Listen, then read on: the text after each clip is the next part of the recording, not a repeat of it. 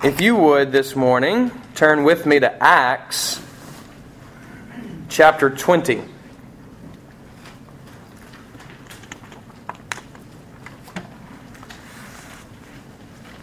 Acts and chapter 20.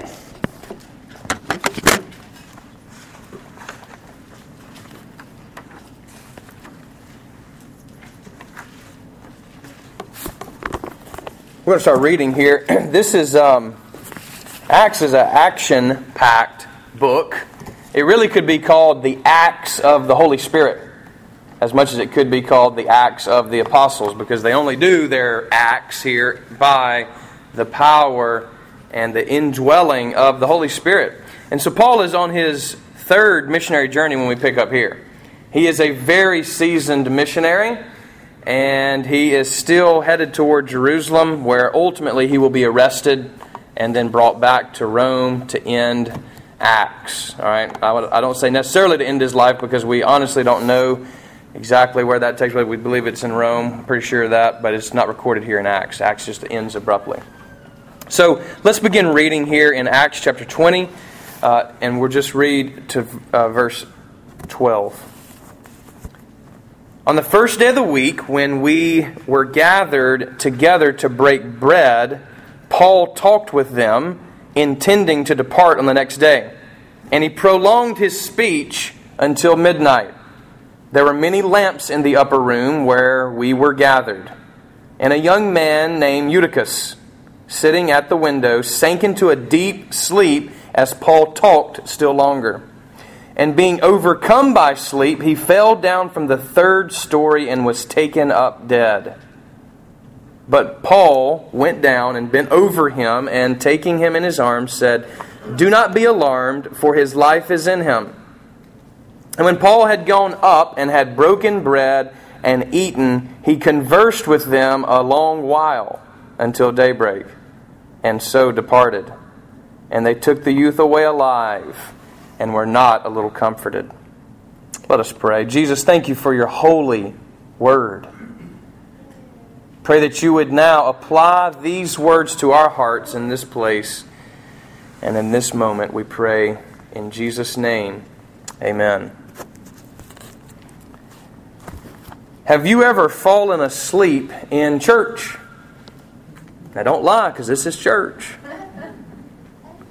And, not everybody looks around in church, and it's probably a good thing that you don't. You might get distracted. But I can see everybody out there, you know what I mean? I see when people fall asleep, and I've had people fall asleep. Even though sometimes I think the sermon's going well, it doesn't look too well out there, if you know what I mean. In college, at Wesley College, we used to kind of make a joke about it, because we'd have so many people falling asleep. College, you try to get college people to go to chapel twice a week at 9:30 in the morning. And if you didn't have an 8 o'clock class, boy, that was tough. A lot of people struggled through those. And so there were 4 friends of mine that we would get in, we'd be on the front row, whatever. But one of our buddies, I won't mention his name, he is a pastor, just in case he listens to this. He would always start, we would say, praying for the person preaching, because he would even start bowing his head. And we would just be, looking at him and try, we would get to laughing and everything else, because it's kind of funny to see somebody, fall asleep in church, in a place where you're kind of not supposed to fall asleep. Things are being said that are important, and yet here he is, starting to doze off. And so I always joke with people now. I say, "I saw you praying for me out there now. I want you to keep that up." Not really.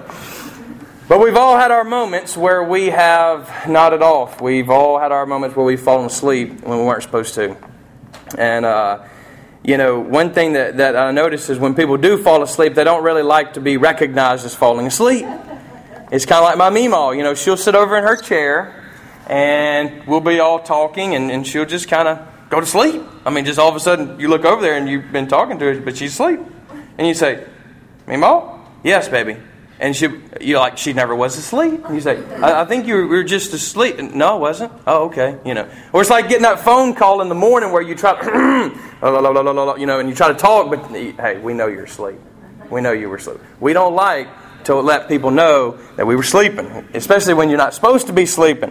Well, Acts 20 here actually records kind of a comical story here about a young man who actually falls asleep while Paul is preaching, while Paul is sharing with them. And so Luke, you'll remember, is actually a Gentile. He's actually a foreigner as far as Israel and the promises of Israel. He also is a physician by trade, and he's a co-worker alongside St. Paul. We begin the section, and it even says here at the very beginning in verse 7, he says, when we were gathered. Notice that this is really almost a travel itinerary that he is keeping in the book of Acts. Now, part of the book of Acts, he was not present. But then there's the we section of Acts where Luke is actually an eyewitness to the events that are going on. This is one of those stories. And so we pick up on this fact here in verse 7 on the first day of the week. You can already see that this early on in the life of the church, in the life of Christianity, this early on, they're already meeting on Sunday. There's already been this separating, this pulling apart from Judaism, which their holy day would have been Saturday, the Sabbath. But here you have, we were meeting on the first day of the week. You say, well, yeah, I wonder why we don't meet on the Sabbath, the Saturday. Well, already, this is early. This is probably 50s, maybe 60s. Paul doesn't last to the 70s. He's out of commission after that. So we know this is very early on, and the church is already meeting on the first day. Why? Because of the resurrection. The holy day for Christians is Sunday. And it is meant to be a Sabbath of rest and worship. And so, in America, most businesses are still off on Sunday. I say most because it's starting to not be that way. And you can say what you want about that, but I'm saying as Christians, we still need to make Sunday a holy day. Now, you also have to understand that in Rome and other parts of the Roman Empire, such as the places that Paul is visiting around here, around Ephesus and Miletus, all these places here had a lot of slaves. We call them servants in the Bible, but they're slaves. So they had to work all day long. There was no day off on Sunday. There was nothing about Sunday in this world that was unique or important. This was just another day of the week. But it is not another day of the week for Christians.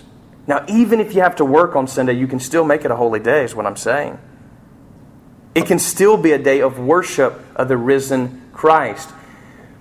Now, here, apparently, they were having a night meeting. I don't know if it started early that morning, because a lot of times they would wake up before the sun came up and go and take the Eucharist, go and take communion. As it says in the Bible, they would break bread together.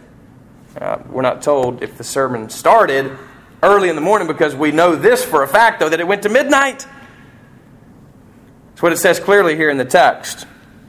So on the first day of the week, we were gathered together, which shows the importance of fellowship. It shows the importance of worship. It also shows the importance of doctrine. Paul was teaching them. He was sharing. Did you catch that he's actually going to leave the next day? So Paul's basically saying to them, I'm going to leave. And what had been going around in Paul's life, he had already said this to the Ephesians. He had told them, look, this is my last time to be here. This is it for me. And so with many tears and stuff, they embraced him and sent him on his journey. So this is coming down to the end of Paul's life. He knows it. They know it. And so they're trying to get every last bit out of Paul that they can. It's much like someone you know, hey, look, this may be our last meeting. I mean, I've got some friends that are missionaries. There's no telling when. I mean, just like Billy Coppage, when we left seminary, I didn't see him again for, what was it, 8 years? 8 years. I don't know when I'll see him again. And gladly, we've got text messaging now and email and these sorts of ways to keep up with people, but they didn't have that. So with many tears, they told him bye. The Scripture is very clear that fellowship among believers is extremely important. Worshiping together on the first day of the week is important. You say, Marshall, you're just concerned with numbers because I've been missing. No, that's not what I'm saying. I'm concerned with your soul. Christianity meets on the first day of the week to worship Jesus. Now, I understand you got to work. People have jobs where they actually are still serving. But you can still find a place of worship, whether it's morning or night, that can accommodate your needs. And we ought to do that. This is what Eutychus was doing. More than likely, he was probably a slave. He's a young man. Maybe he had worked on it. We kind of give him a hard time. Oh, boy, fell asleep. Well, maybe he had worked all day. And now I'd come to this, and here's Paul.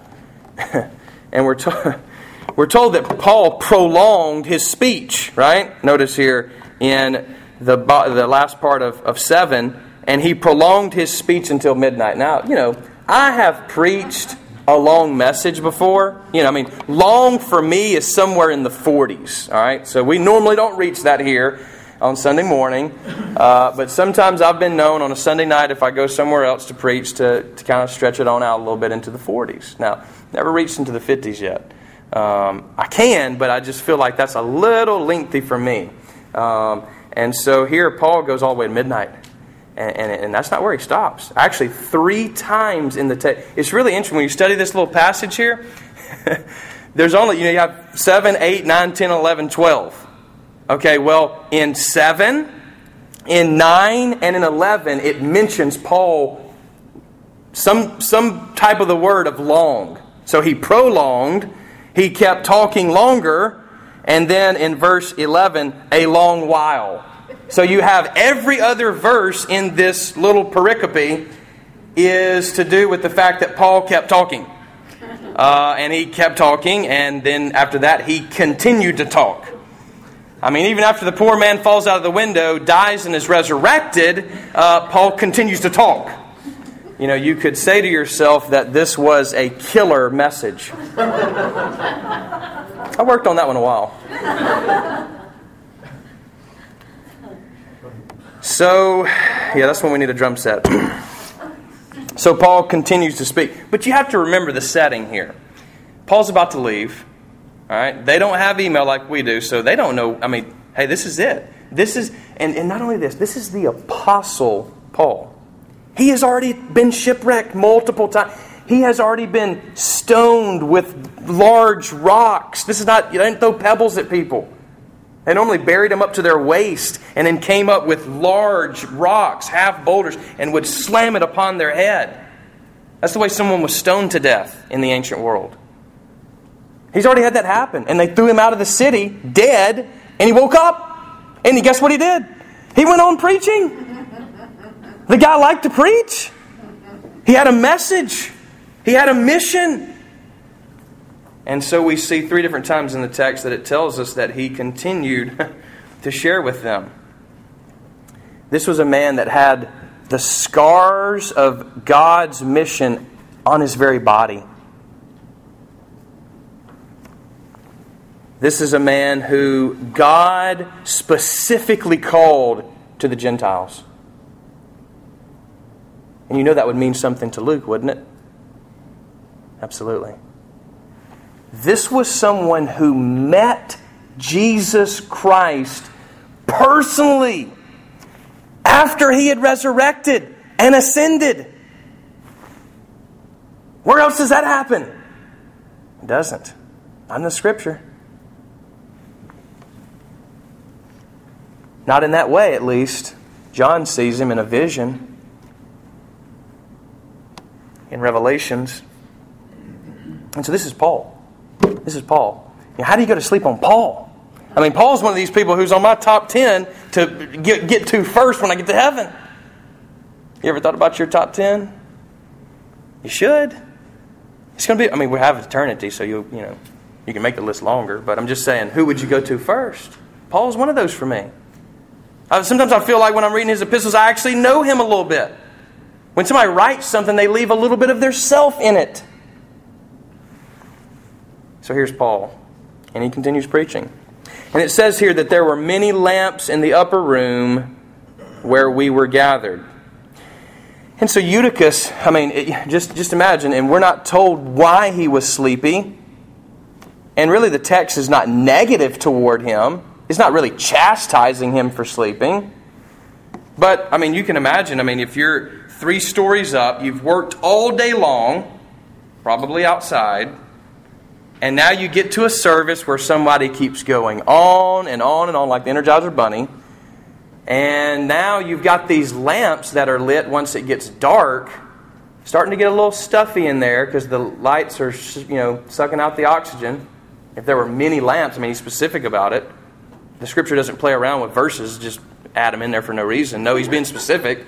So it's probably a little stuffy in there, oxygen being sucked out. So what happens? I had this one class in seminary. It was great. Dr. Oswald. Thanks, Dr. Oswald. Dr. Oswald, who I actually get to see for the first time in 7 years, this next week. And he had a class that started at 1. And so I got to eat, for lunch. And so I would eat, and we'd get in that room. And there was a lot of people because he was a great teacher. So the room was packed, which made it really stuffy. A little warm. So when you get full and then when you get warm, what happens?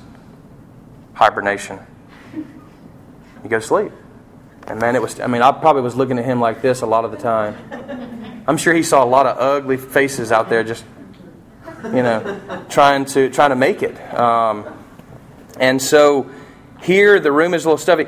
So probably he goes, again, we're not told why, but he goes to the window, say, man, it's a little hot in here. I'm going to cool off a little bit here, right? So he goes to the window, sits on the window. Now no glass here in their houses. So it was just a piece of wood that they would open up and prop open, or not a piece of wood at all. And so he's sitting in the window trying to get a little air, probably gets a little breeze, and that makes it even worse for him, doesn't it? You can just imagine those little clear lights and lamps starting to get really blurry. He's starting to see 2 or 3 different poles. You know what I'm saying? You ever been there before where you're really struggling, and the person just splits, and they're talking over here and over there. And so then he ends up falling out the window. If this is a church service, that's not a good thing. Because, I've been preaching before and something happened, and it's like this. Everybody does this number, right? So I'm preaching to the side of people's heads. You ever try to talk to somebody when you're looking at the side of their head? You want to be like, hey, I'll just wait until you turn back around. When a sermon, you can't really wait. So everybody's just looking, and of course, it gets interrupted. Dude falls out the window. They go down there. He's dead. He's dead. It says he was taken up as dead. And some people have tried to make this out to say, hey, look, Eutychus never really died. He just kind of fell out, and they thought he was probably dead. Once they got down there, they realized he wasn't. And so, boom, there you go. Problem is, in the Greek, and I don't always use that, but I'm going to bring the heavyweight in. In the Greek, it says plainly he's dead. It uses the term nekros, which is where we get necrotic from. That's the etymology of that term.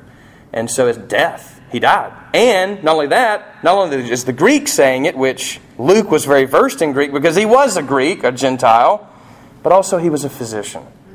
He was a doctor. If anyone knew that he was dead, it was, the doctor. Is there a doctor in the house? Yes, it is. And he's dead. So, in fashion of the time, what they would do is start wailing.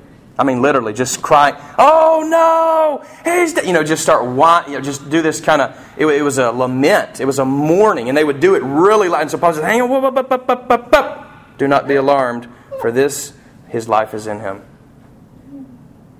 So Paul actually, it says here, bent over him. Really what it means is that he laid on him. He actually laid on him. Now, this also happens 2 other places in Scripture where a young person, interestingly, dies. Both the other cases, a child. We're not told how old Eutychus is. Maybe they're being more specific here. Maybe he is a child. A lot of times a young person would be a child. And so the 2 other times occurred. One is in 1 Kings with Elijah and a widow's son. The other one is in 2 Kings with Elisha and a widow's son. And in both cases, they lay down on the child. In Elisha, it says nose, mouth to mouth, and he does it 3 different times. The kid gets up. Here, Paul does the same thing. So you can just imagine, if we're having a church service, somebody dies, that's horrible. Especially a young person that dies that's kind of going to take all the life out of the service, isn't it? Absolutely. You just imagine somebody lying there dead, and then now Paul comes down and lays on them. You're thinking, man, dude goes for a long time. Now what is this? What is this? We have to understand something about Paul. In chapter 19 of Acts, we're told that even the handkerchiefs and the aprons that Paul would have worn were taken to the sick, and they were healed just by touching them. You see, Paul was a heavyweight. He was a heavyweight. He was one of these towering figures in the Bible that we must hear. Just like Moses. And God called him to a specific mission. And so he says, look, don't be alarmed, because they were freaking out. He says, but no, the life of him is in him. He raised him from the dead. That's what is going on here. This is a miracle story. And aren't there miracle stories in Acts? Absolutely. Sprinkled throughout Acts, the book of Acts, the Acts of the Apostles, or the Holy Spirit, or both, is actually miracles. Now, again, and we can go into a long discussion, but miracles don't always happen. But when they happen, they're done on purpose. They're done intentionally. Jesus did not do miracles everywhere he went. In his own hometown, he said, I'm not going to do any miracles because of your unbelief. They wanted a dog and pony show. They wanted to go to the circus to see. He said, I'm not going to give you that. But when they occur, they're done on purpose. They're done for a reason. And here, Eutychus is raised from the dead. And when Paul had gone up, they broke bread together. That's the second time here in this text that they are breaking bread. Now, what we know about the early church is they had these love feasts, or as we call them today, potlucks, or dinner on the grounds. Churches always, Baptists always make fun of themselves, and Methodists always make fun of themselves. Hey, we really like to eat, over here. Look, the reality is the early church ate together. And for some of these slaves, this was their only good meal of the week. Because when you share a meal with someone, you are fellowshipping with them in a godly way. Because meals are very important in the Bible. There's going to be one at the end, right? A very important meal. There's one until that meal that we celebrate here at this table together. And so they broke bread as probably a meal, but then they also shared in the Eucharist the giving of thanks for the body and blood of Jesus Christ. They remembered Jesus because he says, do this as often as you will to remember me. And then he continued talking. All the way until the sun came up. This is quite a service. You know what I'm saying? It's probably okay for you to go to sleep a little bit, I wouldn't have minded if it was me. Paul might have minded. I don't know. But this was a long time. All the way to daybreak. And then at daybreak, they told him goodbye, and that was it. And it says here, and they took the youth away alive and were not a little comforted. And that's a weird way of saying that in English.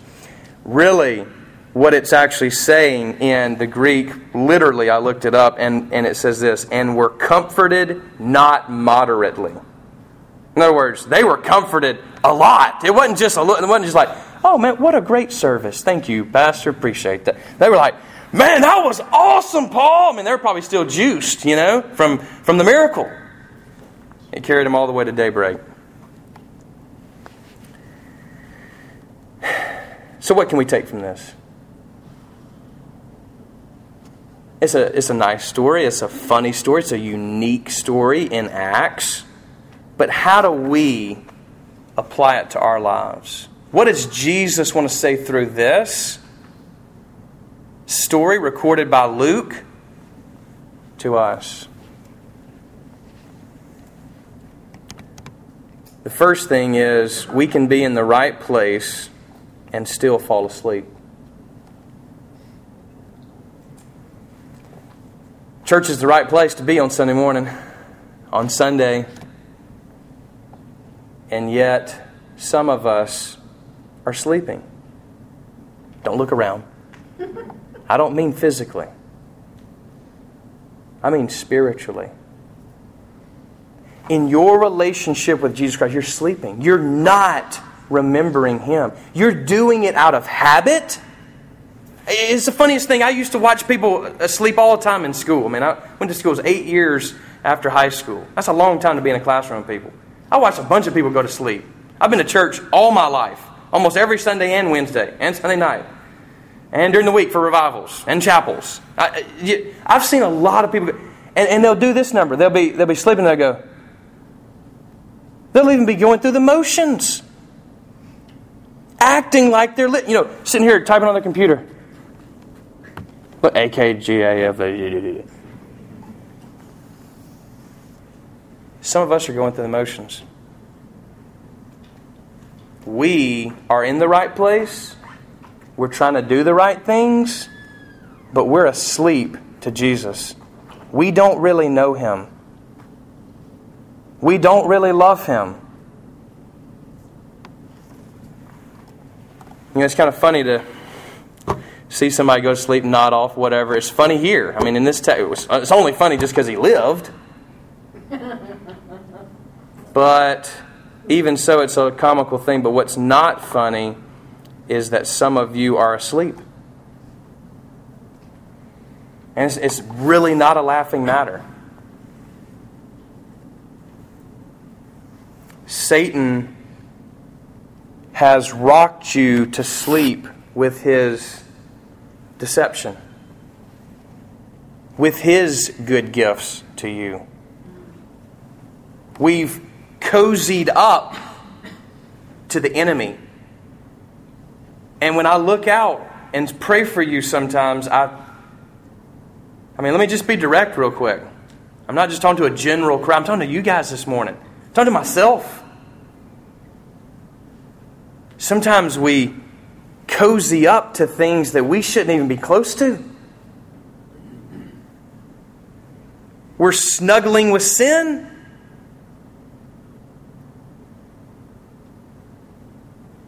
If you saw your child snuggle up beside a rattlesnake, that's no joking matter. We're relaxing in our own comfort and own ability. And what God needs to do is wake us up. We need to wake up. We need to wake up. We need to be woken up. And if you notice, normally in your life, you have to be woken up. You don't just wake up. You are woken up by someone. And isn't that the case here? Paul goes down there, wakes the guy up from the dead even. And some of us are teetering on the windowsill, and we haven't fallen yet. But I don't know how we haven't.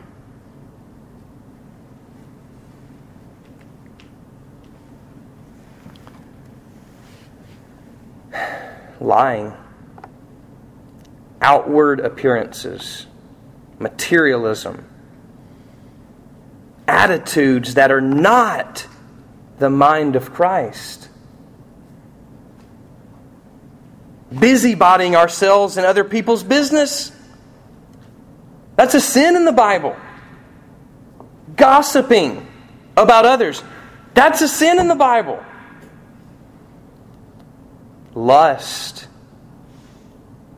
not love. Apathy, just an attitude of big deal, oh well, it'll all come out in the wash. No, it won't. You'll find yourself dead. Don't you know there's one out to get you and your children, your marriage, your family? He wants to destroy it all. He's not going to come out and say, boo. He's going to rock you to sleep in your own comfort. Wake up. You're sitting on the windowsill. It may be nice and cozy there, but you'll die there.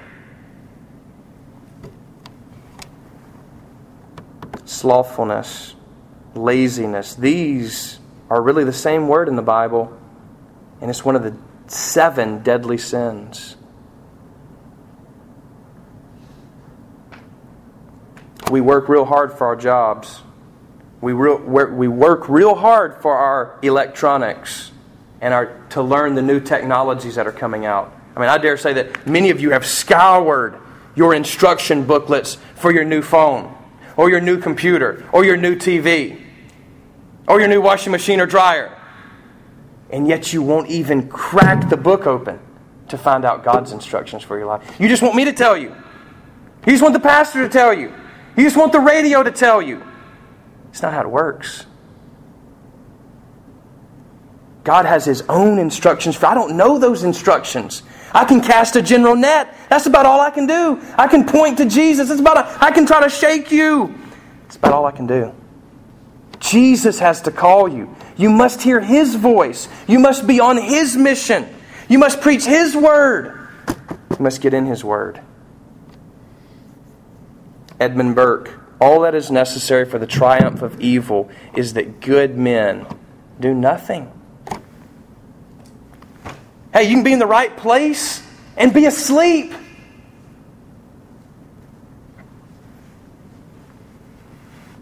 You go and read yourself in the New Testament. How many times judgment is mentioned, and what you're judged by is not what you believe.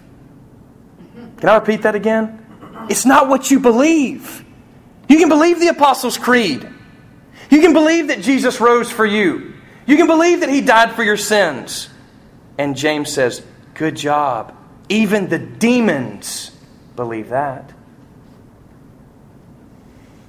No, you're judged by what you do.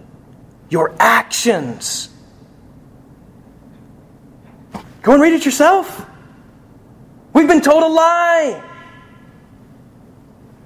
We've been rocked to sleep. It happens to all of us. It happens to the best of us. Being in ministry, preaching every Sunday, ministering to other people, and you're asleep at the wheel. It's happened to me. And that's why I plead with you. We need each other to wake each other up. We need the Holy Spirit to wake us up.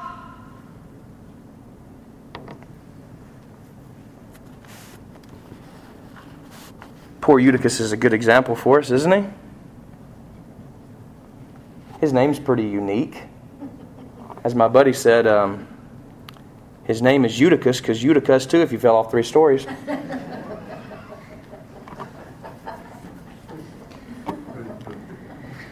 But that's not really what Eutychus' name means. You look it up in the Greek, and Eutychus means fortunate. It's actually what his name means. Now, I don't know if he was given this name at birth or if this was his Christian name. They were often renamed. Just like Saul to Paul. Right? Simon to Peter.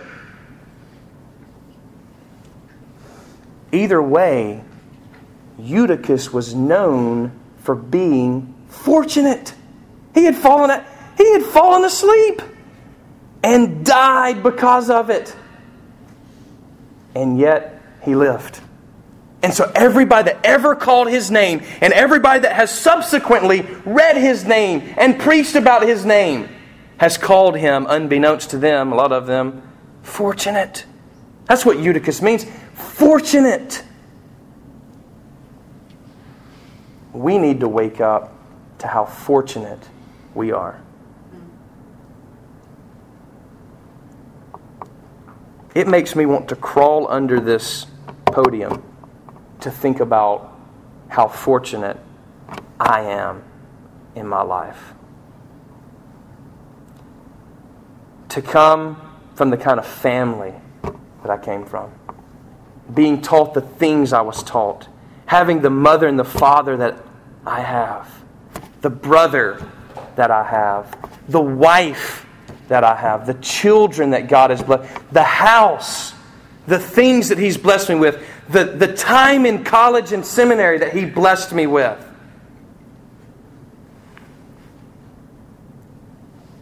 To whom much has been given, much is required. You have been given much. Think about your life. Think about where you live. Think about what you have. Think about the opportunities in your life. For 1,500 years after the church started, they did not have a bound copy of the Bible. And even after that, it wasn't accessible to everyone. We have them everywhere, lying around everywhere, on our phones, accessing all kinds, and we don't even care. We have a less appreciation of the Word of God.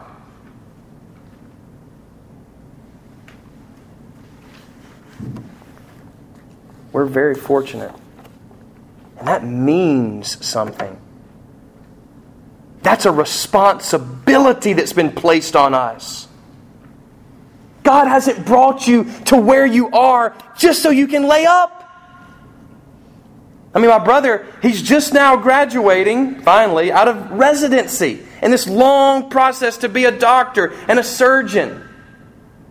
You don't get to the end of that and say, okay, my time is done, baby. This is it. No. God is preparing you for a mission. And the foundation has been laid for some of you, and you've done nothing. Nothing. Nothing.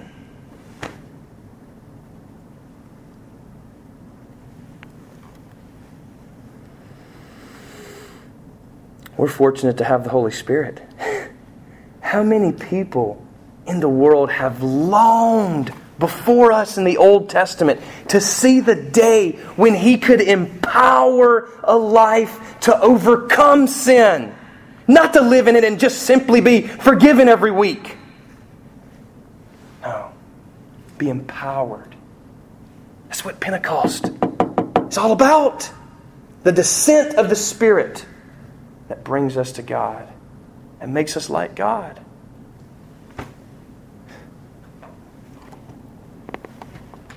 We need to wake up to how fortunate we are.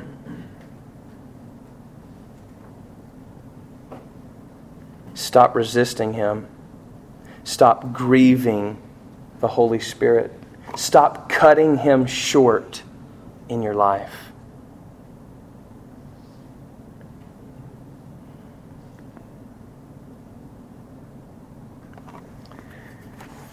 Well, it's a tough one.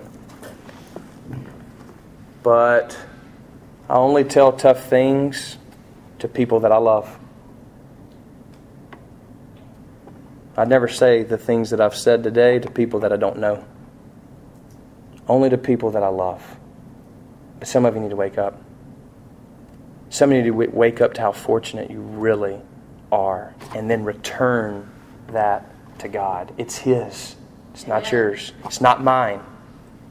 That wife, that brother, those parents, my children, they're not mine to keep. To keep them, to try to hold on to it, is to kill them. No, Jesus says,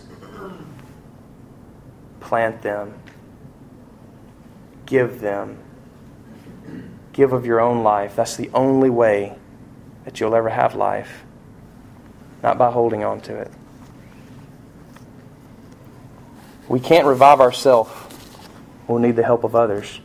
But that's what the church is for. That's what the Holy Spirit of Christ is for. Have you been asleep at the wheel? Have you been going through the motions? Have you been ungrateful for all that God has done for you? Yeah, we can look at the bad, but look at what He's done. If you have, the good news is today that you can meet Him here. He is more than ready to meet you right now, to heal us, to revive us, to wake us up, to do a miracle just like He did here.